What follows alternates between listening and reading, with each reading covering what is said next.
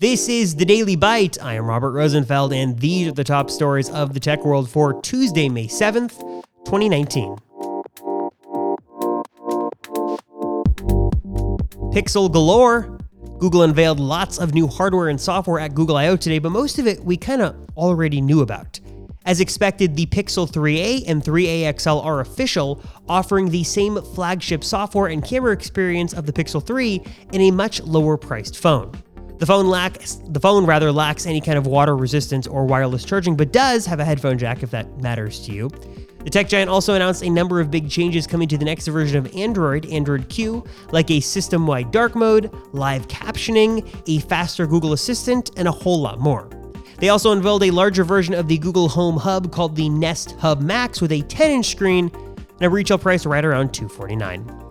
And Samsung is wavering on Galaxy Fold ship dates and asking customers who pre-ordered to confirm once again that they really still want that phone.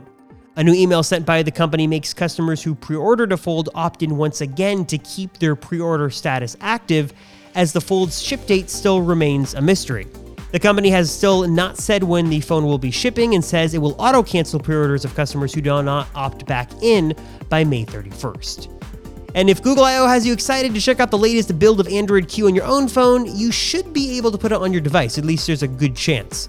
The beta is compatible with more devices than ever this year, including some new ones like the LG G8, the Huawei Mate 20 Pro, and the OnePlus 6T.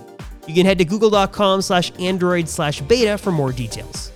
And for links to today's stories, ways to support the show, and a whole lot more, visit robistech.com/dailybite.